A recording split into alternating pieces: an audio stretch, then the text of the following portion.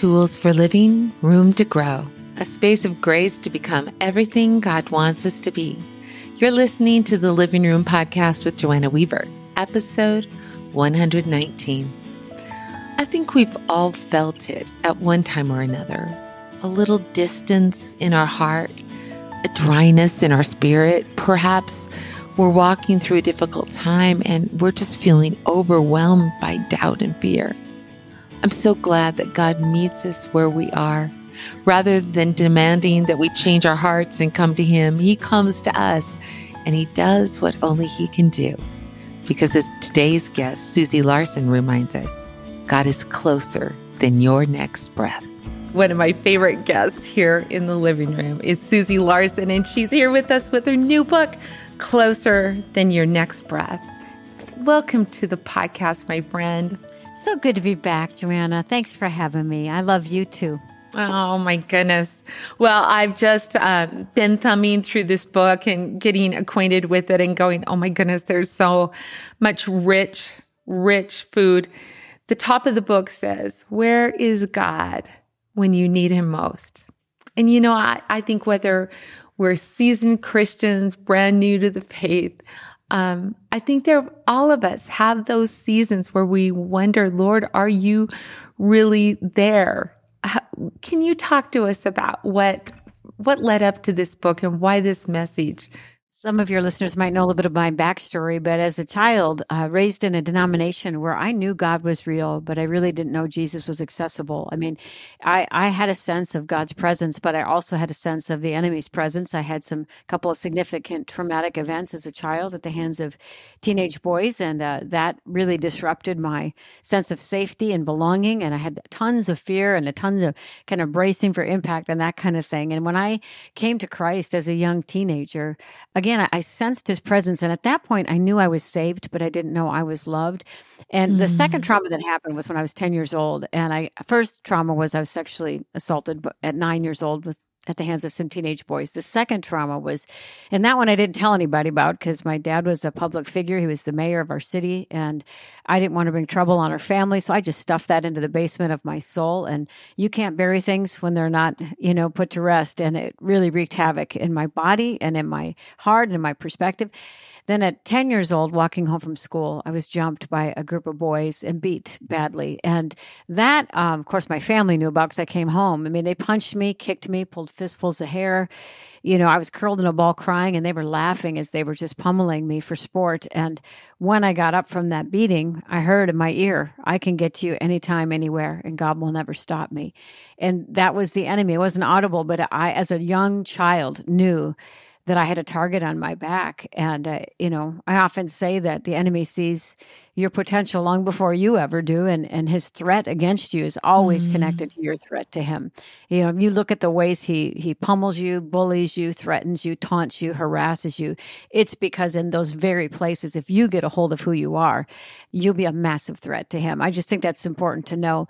But in those early years of my Christianity, as I, venture into young adulthood, married a wonderful man and had babies young and high-risk pregnancies. And as you know, during our third pregnancy, was on bed rest for 6 months. And my one day up was unknowingly bit by the deer tick and contracted Lyme disease, and took a year to find that out. So again, I heard in my ear once, it's like, what are the chances my one day off of bed rest that a tick will unknowingly latch on and destroy my life, really destroy my health? And God has redeemed my life. And so the enemy didn't have the last say. I still deal with daily symptoms from 30 years ago. However, the healing and the redemption that I've experienced, you cannot describe. But I will say back then, to get that news, to have 6 months of bed rest, 3 months of which I'm having neurological fireworks. Then I deliver my third son, and then my health plummets while my friends had health and they had wealth. And I was still new enough in my faith. I didn't know if I chased God away or if He changed His mind about me. I didn't have a strong enough foundation of His character and of His heart for me. As I often say, I knew I was saved, but I didn't know I was loved. And in that journey of army crawling through such really horrific times, there were times God broke through, and he spoke in such a thundering way. I knew it was Him. And Joanna, if you look in Scripture, the times when the manifest presence broke through, almost always He's dealing with issues of lordship. of identity, of an upgrade in your faith, of a reminder of his promises, or something where he's breaking through, going, look up, remember who I am, follow me on my terms, not yours. And those were kind of the things that happened in those early years that really shaped the way I walked with God. But in those early years, also in the times in between, when it was just battle and no sense of presence, I would also panic because I would think, did I hear that right? Did God change his mind about me? And so as I've matured in the faith and learned so much about God's character that you don't always have to feel God to know that he's right with you. My hope is that this book is a healing balm to hearts that can move us out of bracing for impact when we're in those seasons where nothing feels true about his promises, move from bracing for impact to actually anticipating his goodness, because he's the same God. In the silent seasons and in the seasons when he's speaking, he's the same God. He's a good God. His promises are true, and we're tethered to a really good God. So how do you steward the times when he breaks through, and how do you steward the seasons when it seems all of heaven is silent? Wow. That is so powerful. I love how you've kind of structured the book, and just you start with just characteristics of God, that how God walks through walls, how God draws near, how God is good, how God is awesome, how he lavishes grace, how he offers life, how he sometimes seems silent, how he matures us, how he calls us, how he remembers, all of these different things. And then you have this really interactive section of going to the Word, encouraging us to go to the Word, but then pondering his presence. And that's just the theme. Each chapter, ponder his presence. And you give us little prompts for that. Why is it so important? Isn't it just enough to know about him? I mean, we've given him our life. We've received salvation, and we're doing our best to live holy lives. Why do we need to ponder his presence? You know, I've heard even people say that it's not even biblical to ask for more of his presence. And I fully disagree. I think that no matter how long you've walked with him, it's like you hold a Dixie cup and the ocean remains. I mean, I want you to imagine going to the ocean and you got your son back in the hotel and you bring back a Dixie cup and you said, you wanted to see the ocean? Here it is. This is the ocean. I'm not lying. This is the ocean. And your son's like, well, I want more of the ocean. I want to see the underwater life. I want to see, the way the waves crash in. I want to see what it looks like when the sun sets on that ocean. And that's the ocean. I mean, he is creator God. And so I feel like to say that it's unbiblical to ask for more of his presence is an apathetic way to throw up your hands, as if to say he doesn't matter. Because, and some say too about, they look at omnipresence, but not manifest presence. But there's plenty in scripture about the proximity of God, that he draws near to the brokenhearted. He is near to those who are crushed in spirit, near to the humble. He distances himself from the proud. He's near to those who call on him and who honor and revere him. Those speak of his movement, right? And then all you got to do is look at stories from scripture. There are times when the manifest presence breaks through, and it's an important part of the story. But I also explored in scripture that when Jesus moved, some begged him to stay and some begged him to leave. So why such a different response? And we've got a decision to make about when the presence of God moves in. So back to your original question, why does it matter? Because if we don't understand that the one who put the stars in place, the one who merely, spoke and the heavens came to be, at the blast of his breath, the bottom of the ocean can be seen. This God of ours, who delights in every detail of your life. He knows about every hair on your head. He knows about your child with identity issues and the insecurities in your heart that nobody would ever guess are happening in your heart. Every detail he delights in. And if you don't think that his presence matters or that an involvement matters, you will think there's more on your shoulders than on his. And so when I've heard leaders say, God doesn't care where you park or where you work, just do those things as unto him. Again, I respectfully, humbly disagree. That doesn't at all jive with the fact that he delights in every detail of our lives, that he sings songs over us, and that the thoughts that he has, every thought he has towards you, Joanna, is holy, and they outnumber the grains of sand. He thinks about you so much, you can't count all the thoughts. And I wasn't a perfect mom, but I was an engaged mom. My boys are grown now. But I can tell you honestly, there was never once that my boys asked me, can I go to the park or go to Tommy's house, that I said, I don't care. I never once said, I don't care, because I care. I want to know where they are. I want to know what they're doing. And the Father, how much more cares. So I think, as you get aware of his presence, you walk in his presence as you live here on earth, Psalm 116:9, you start to become aware and you start to practice his presence. And when you don't sense him, then you dare to ask yourself some questions. And I address the silent seasons. They're not always our fault. They're not always about choices we've made, but sometimes they are. So it's good to start with us and search our hearts to see, are we overcommitted? Are we too busy? We say God's not speaking, but maybe we're not listening. Or maybe there's a duplicit nature in our hearts where we're harboring sin or usurping authority, picking apart our pastor. And you just need to know, God is not to be trifled with. Sin still matters. And I believe there's a great outpouring coming. It's why I have a big wave behind me. God gave me this picture when entering a prayer time a few years ago that an outpouring is coming. And I found the picture on Etsy. So I'm like, you'll do. But I believe a great cleansing is coming and is coming to the house of God. And if we think we can act one way and speak one way and live another, we've got another thing coming, because the holiness of God really matters. But I'm telling you, when you're not hiding anything from him, because you can't anyway, but when you're walking in true reverence and honor before him, his presence is your good. He literally treats his children differently. There's a distinction between the way he treats those who fear him and love him and honor him and those who thumb their noses at him. That is so good. That is so good. Well, I don't know about you, but I think I've had that same experience where people have, when I've talked about God wanting us, like being lonely for relationship with us, they felt like I was diminishing God's holiness and bigness. And yet to settle for one without the other. He's this both and God. He is holy and he is awesome. And we need to have a righteous, holy fear that reverences him. But to miss the fact that he is as present, closer than our next breath, I think it's to miss relationship. And so we end up settling for religion. Oh, 100%. I did my live radio show and I read an excerpt from there talking about how do you hold kind of in that tension, his holiness and his awesomeness, and you come bumbling into his presence with a runny nose because you've been crying all day. But that's the reality. He wants us as we are. He takes us as we are. He wants us to pray about everything, to call on him in all ways, in all things.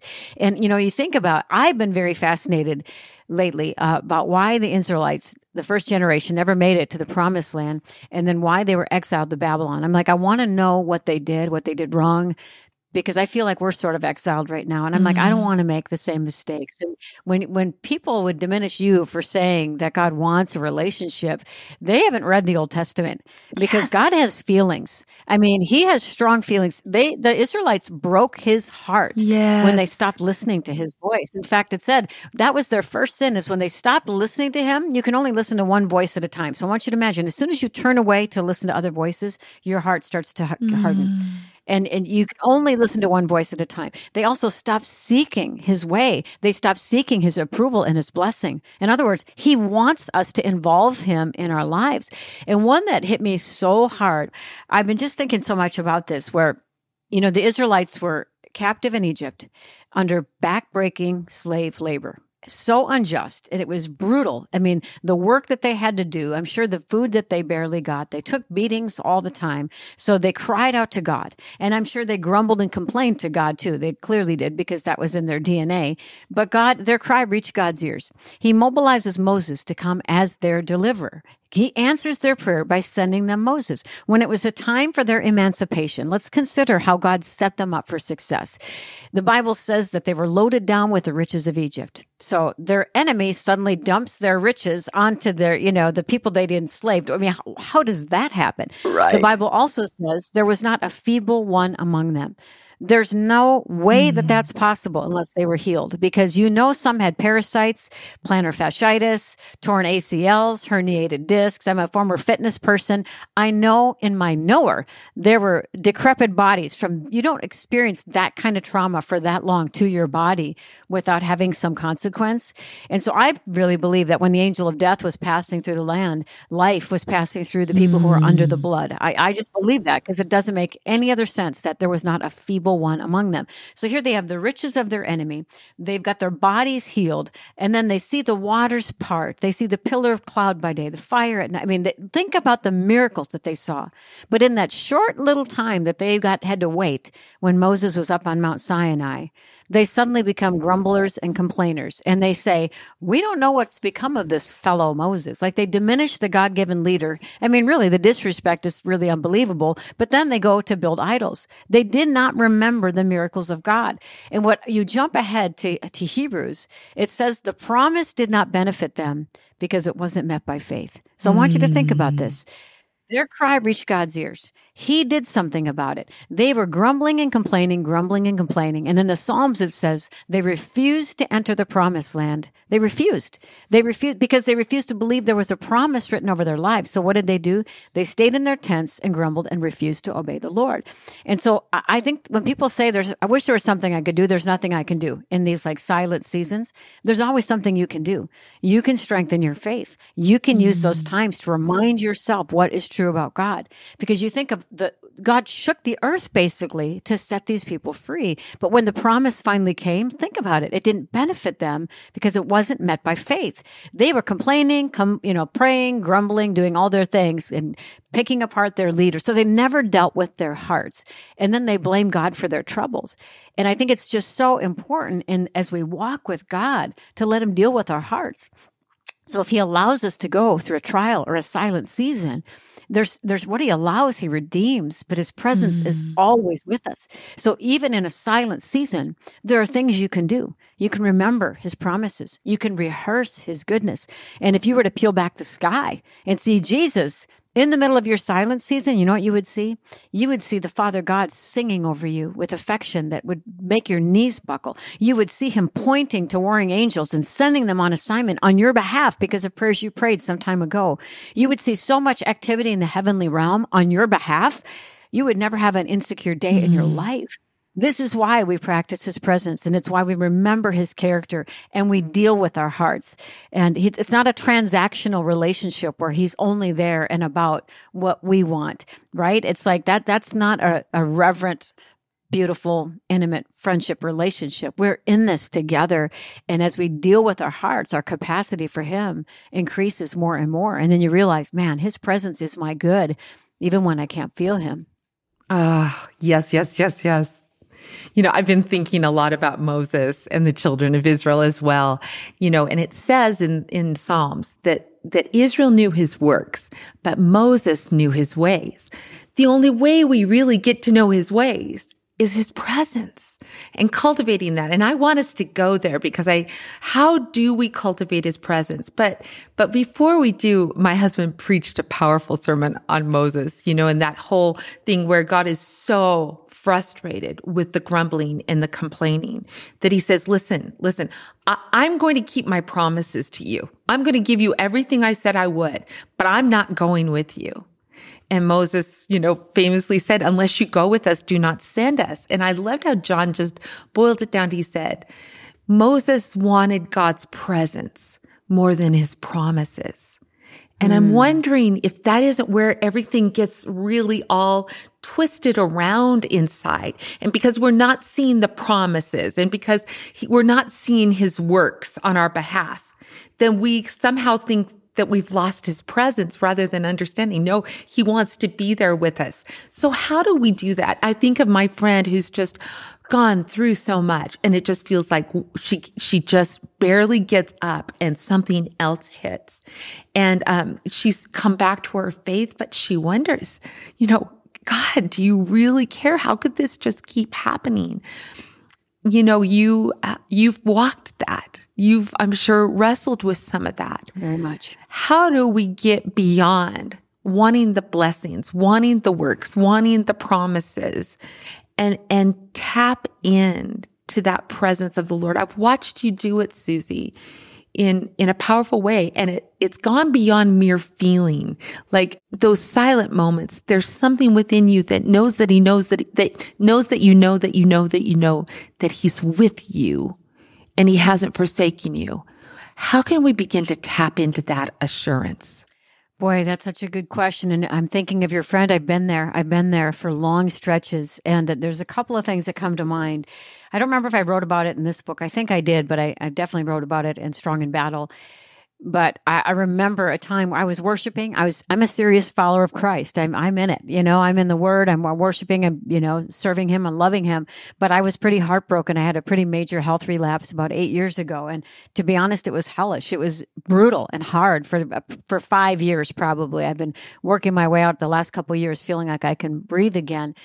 But I remember the Lord bringing me to John the Baptist's story when, Jesus said, no greater man born to woman. That's Jesus' cousin, and he baptized Jesus. I mean, think about the anointing on John's life and the calling, the miraculous birth of John for the sake of being the forerunner to Jesus. I mean, wow. I mean, there's so many confirmations that this was God's plan. This was God's time. But when John was away from the action, he started to doubt. And that should encourage you, because no greater man born a woman. But when he was away from the miracles and away from the action and thrust into obscurity while everybody else is seeming to live their best life, he starts to wonder. So he sends his friends, are you the Christ? He wants to know. Or should we be looking for someone else? You got to sink into a pretty low place to get to there after you've seen what you've seen. But you can't, again, fault John, because that's where he was.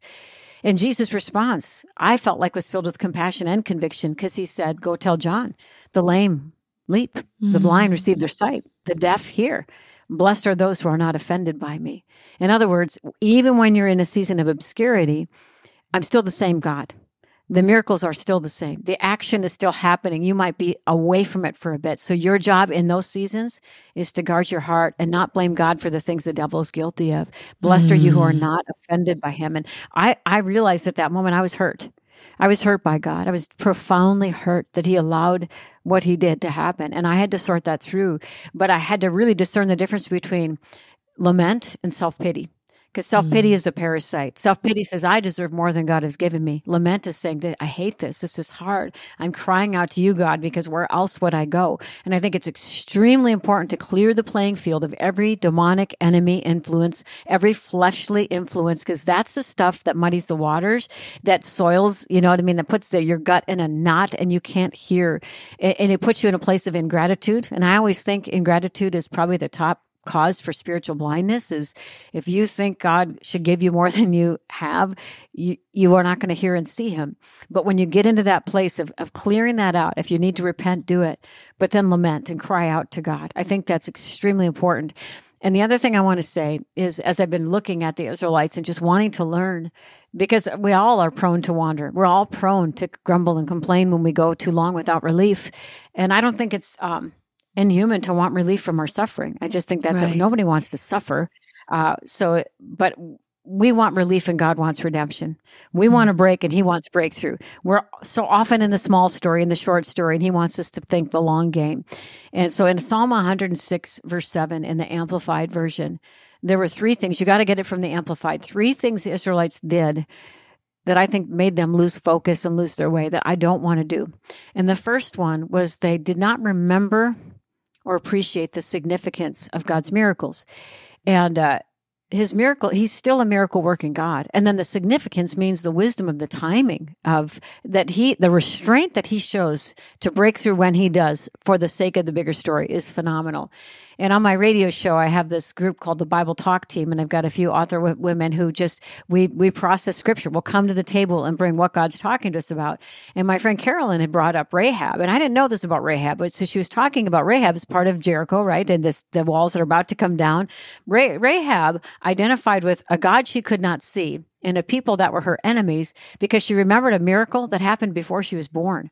I never even thought of it that way. So she's like, that was enough for her. And I'd been thinking about just the idea of how forgetful the Israelites were, and I don't want to be that way. So I say to you, if you're in between miracles, reach back into biblical history, pull forth the miracles and the significance of those miracles, and let those be present-day miracles, and tell your soul, I serve the same God. This is my miracle. Yeah. Reach back into your own recent history of times you've seen God move in unmistakable ways. Pull those into the forefront. Remember and appreciate the significance that you're still standing. You're a walking miracle. The enemy has not had the last say on your life. You might be walking through a hellish valley. You don't camp there. You walk through the valley. The Lord prepares a table for you in the presence of your enemy. If we kind of collect all of our sorrows and go, man, this has happened to me. This has happened to me. We sit in the sorrow, we will lose strength. We need to collect all the testimonies of his faithfulness in our story. And I want you to imagine David, if he were to come to Saul when he was about ready to face off with Goliath and frame the narrative of his story this way. Do you know how much trauma I've had? I mean, who in their lifetime is attacked by both a lion and a bear? But I've had both. But no, he didn't do that. He said, I can do this, Goliath, dude. I've already faced the bear. I've already faced the lion, and I'm still standing. And I'm not saying diminish your trauma. I have had a ton of trauma to work through. But if you don't resolve your trauma in light of God's love, you will constantly accuse God of things the devil is guilty of. This is hugely important. I want you to say that again. Okay. If you don't resolve your trauma, even your hurts and disappointments, the stuff about your story that turned out different than you hoped, if you don't resolve those things in the light of God's love, you will accuse God of things that the devil is guilty of. This is why there's always work to be done in our soul and our story. But when you get to that place where you're no longer accusing God because you're clear on who your enemy is and who your defender and savior is, you can more readily appreciate and remember the significance of his miracles. That's the first thing the Israelites did. They didn't do. The second thing is they didn't marvel at the superabundance of God's mercies. Think about that. We should be in such awe of the abundance of his mercies. He doesn't punish us as our sins deserve. His love covers a multitude of sins. The fact that he sends mercies to our door in the morning before we've had a chance to blow it shows you how committed he is to getting us home. We should be perpetually in awe that his mercy is an ocean and we can never exhaust it all. His compassions never fail. His mercies are new every morning. That should make us worship because this God of ours has bestowed so much on us that it's like, you know what? If you temporarily forget who you are or act in a way that's beneath you, it's not to say that your sin doesn't matter, but Jesus paid for it and his mercy covers it and you are a redeemed soul. You have right standing before God. That should keep us in awe. They didn't appreciate it. They didn't appreciate the abundance of mercies that God showed them. All they were identified with was their hardship. And then the third thing that they didn't do was imprint God's loving kindness on their hearts. And this is really important because just because he says he loves us doesn't mean it's imprinted on your heart. And when I was in this rough season with this health stuff and the emotional toll, if you've gone through a long-term trial, whether it's health, relational, financial, go to counseling. I had to talk to a counselor a few sessions because the trauma of it was so painful. And I had a prayer warrior friend who said, Susie, when you think of God, if your default response when you think of God is anything other than this, only goodness and mercy is allowed to follow me all the days of my life. If you think anything else when you think about God, something in you needs to be healed and something in you is out of alignment in your thinking. And I realized I didn't have his loving kindness imprinted on my heart. I loved him. I worshiped him. I can't wait to see him face to face. But what was imprinted on my heart was the trauma, the disappointment, the contrast of people who have their health when I didn't. But once I started to practice that, when I started to look around, because the thing is, someone once said, if you tomorrow woke up with only the things you thanked God for today, what would you have? And I think, instead of amassing all your sorrows and going, this is why my life is so hard, you amass your blessings and you don't just count your blessings. You tether and attach each one to a God who loves you because the Bible says every good gift comes from him. So you see every good gift in your life with a gift tag, to Joanna from God, to Joanna from God. Oh, I knew you would love this. To Joanna from God. You would see how richly blessed you are and you'd start to ponder his love and it would imprint on your heart. And Dr. Rob Reimer, I've had my show once in a while. He's really great on soul care and soul healing. And he says, people say the truth sets you free. He goes, the truth in and of itself doesn't set you free. If you look at the context of what Jesus said, it's like if you hold fast to my truth and you know the truth will set you free.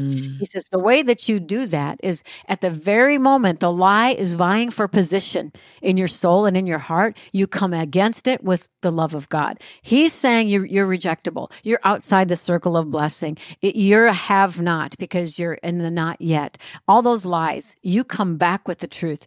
God is good. His promises are true. He will always make a way for me. I'm loved. God is good. He will always make a way. You've got to come up with a narrative that's short, that's biblical, that the predictable lies come in and try to vie for that position. You come back to say, no, God is always good. I am always loved, and he will always make a way for me. And that's imprinting. All right. So when you think about the Israelites, what was imprinted was their trauma. They forgot about and didn't appreciate his mercies, and they forgot about his miracles. That's a sure combination for losing your way. But I'm telling you, when you do the opposite, you position yourself on the path of his promises. You stay so perpetually in awe of God that you will see goodness when it comes, because you're alert to it. You're watching for it. You're in tune to it, right? Ah, so good. There are so many things that I want to talk to you about, Susie, but our time's coming to an end. But I really have to just dive into something you share in one of the opening chapters, and you talk about some of the inner healing. And I know, as we've talked in other episodes, and by the way, we're going to have links to those episodes in the show notes, but I know you've been walking a lot of inner healing and dealing with a lot of the different traumas. But you used a phrase, and you didn't go into detail in that chapter, but I just would love to have you unpack it. You talked about just getting honest about your pain, like actually writing it down. You called it a mercy trial.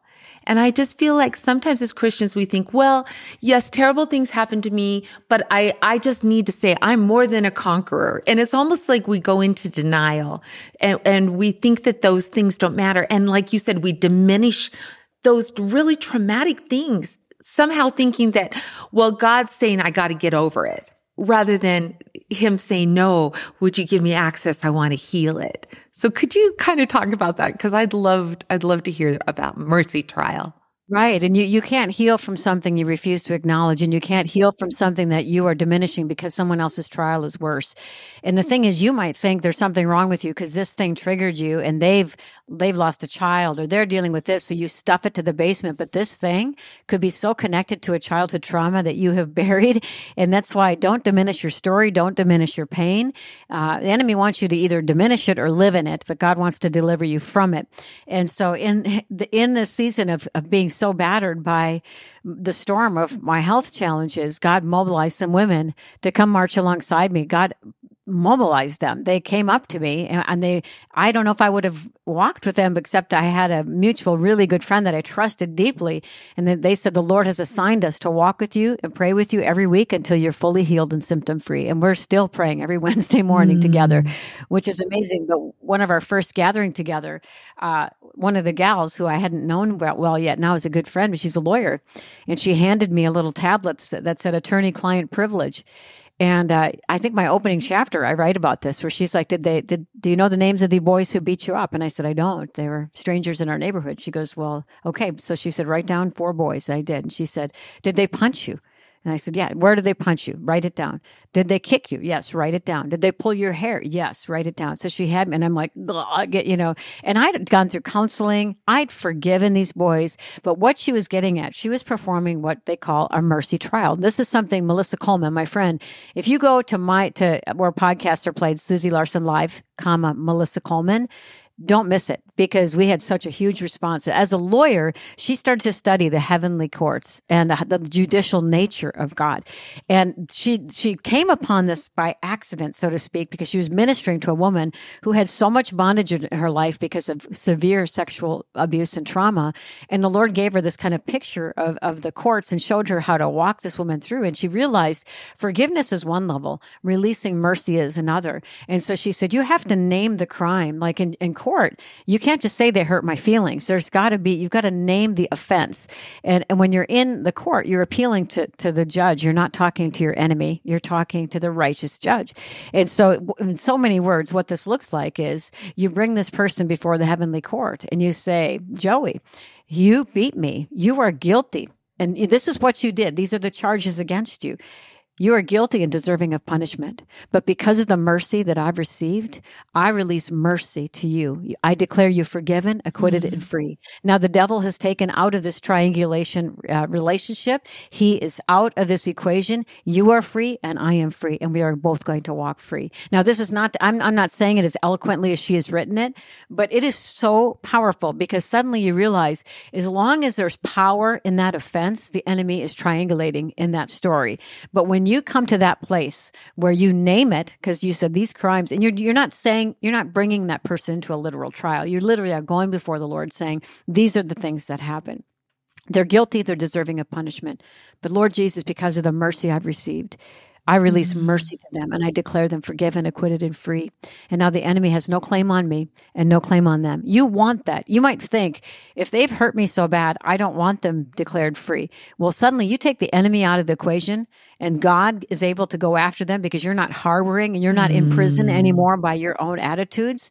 You want them to encounter Jesus. What happens if they come to their knees and they experience the love of God and they're radically saved and they change the world and they stop hurting people? I mean, you want them to encounter God, but there's something super powerful about being really serious about walking through those steps to not only forgive, but to release mercy so that you can almost visually see the enemy taken out of the equation, taking yourself out of the equation and begin a deeper healing. I just think it's powerful. I think I include some of the mercy prayer language in the book. We did in the first draft. I'm pretty sure it made it in the book. But anyway, I suggest go to where podcasts are played, Susie Larson Live, Melissa Coleman, and she's a lawyer. You will hear her explain it, the judicial nature of God in a way that I've never heard before. And I can't even tell you, my body was literally stuck in fight flight, even though I had fasted, I had prayed, I had counseled, I work out, I eat healthy. They could never explain why my pulse stayed high, but my blood pressure was low. But it was because my body was stuck in fight flight. After that day, my fight flight, my pulse just returned to normal. Wow. Yeah. Go figure. But because your body holds on to so much of the trauma that you walk through, and we are a whole being. And that's why I'm so committed to inner healing and wholeness and redemption, because Jesus cares about the healing of the whole body. He cared about the human condition. If you watch him in the Gospels, he cares about the human condition. Amen. Amen. Can you point us to where they can listen to all the episodes? I mean, there's literally hundreds of interviews with incredible, incredible guests that really speak to so many of these facets of healing that I think sometimes, we as Christians, we sort of like, let's just put a Band-Aid and say, I'm okay, and then we get discouraged because we do have a Father who really does want to heal us to the uttermost. And that is often those layers, and it is that process. So would you tell us where we can find your episodes as well as just all of the good stuff that you have, Susie? Sure. So my show is on a radio network, on the Faith Radio Network. So it's live 3 Central Standard Time every day, Monday through Friday, and then it plays on the weekends too. And so if you ever want it, we give books away pretty much every day. So there's a free app, Faith Radio Network. If you ever want to live stream, you can live stream online, myfaithradio.com, or get the app. And that way you can be part of the drawing to get free books. But then the live show, after the radio show is over, it goes to podcasts, and it's heard in 170 countries right now. So we're so blessed and grateful. So wherever podcasts are played, you just type in Susie Larson Live. And we do have a lot of guests on those topics, Joanna, because I feel like a part of my calling is to help people heal from the inside out. I just think that really is going to be the way we're going to reach a lost world. Like Dr. Rob Reamer says, people may not know they're sinners, but they know they're broken. And if you can minister Jesus to the broken parts, they'll come to understand that they also need a savior for the sinner parts, right? And I just think that there's a wave of healing coming for the many who've suffered so long. So if you're listening today and you're a believer and you love God and you've suffered long, don't give up hope, but sort through the stuff that's coming up in your heart so that you're back to a place where you really do trust the love of God and you're counting on the presence of God, because it's for your good and for his glory. And you're going to be amazed at what he does when he's all done. Amen. And oh, you guys, how he wants to love you, how he wants to prove himself faithful, how he wants to be closer than your next breath. Would you pray for us as we close, Susie? Honored. Father in heaven, holy is your name. Your kingdom come. Your will be done on earth as it is in heaven. Lord, give us this day our daily bread. Forgive us our trespasses as we forgive those who trespass against us. Lead us not into temptation, Lord. Deliver us from evil. Yours is the kingdom, the power, and the glory, now and forevermore. God in heaven, I pray, open our eyes where we're blind. Unstop our ears where we're deaf. Awaken our hearts where we're beating out of rhythm with you, God. Heal our soul, make us whole. Just feel led to pray for somebody with arthritis right now, that you would be miraculously, completely healed, that diagnosis would be canceled in the name of Jesus. And you would leap and run and bound about for joy in Jesus' name.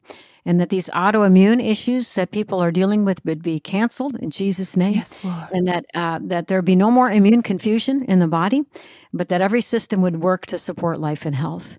And for those who've been in a long period of what's felt like grief and sorrow, but maybe what it is, in fact, is a disappointment in God, I pray that, Lord, you'd meet them in those places and spaces and show them your goodness and grace and lead them to a place where the sun shines again, where they can sense the warmth of your presence and see that you've been with them all the time. And even now you're working out their story for their good and your glory. God, we love you. We honor you. We ask you, God, pour out your spirit in this day. We need you, Lord. Our world is messed up. We need you, God. You promised, Lord, to cut off the strength of the wicked, increase the power of the godly. May there be a clear distinction between those who love God and those who don't. May there be power and anointing. I'm just going to boldly ask, may we lay hands on the sick and see them recover. God. May we speak and captives are set free. May the word of God come alive on the page. And Father, when I'm thinking of those who are lost, there are those who are deceived, and those are the deceivers. We pray those who are deceived would come to know your love, and they would bend their knee. Those who are deceiving because they know what they're doing, may they fall into their own traps. But God, I pray that the world would know sooner than later that you are who you say you are, and you're going to do what you say you'll do. In Jesus' name, amen. Amen. Amen. I don't know what you're going through today, but please allow Susie's message of hope to sink deep into your soul. God is with you, my friend, and He loves you. He wants to breathe hope into those places that feel lifeless. He wants to give you peace in your mind as He infuses you with the strength only He can give. You'll find links to Susie's new book and radio show in the show notes found when you scroll down on your favorite podcast player. I've also included links to previous conversations with Susie in the living room. I hope you'll share these episodes with friends who might need encouragement today. And if you're looking for a new Bible study, well, could I recommend my own? I've got a 10-week video study designed for use with my book, Embracing Trust, The Art of Letting Go and Holding On to a Forever Faithful God. It doesn't just repeat the material you read in the book, but it actually springboards off of your reading that week in your Bible study, giving you new things to help you cultivate a deeper trust in Him. And be sure to use the code word TRUST to get 20% off the study at my website, embracingtrust.com. Well, I'm praying that you sense the Lord's nearness today, you guys. Oh, how He loves you, how He wants to make Himself real to you. For when He asks you to live and love and lead like Him, well, He wants to help you do that. So let Him draw you close. Let Him be closer than your very next breath. God bless.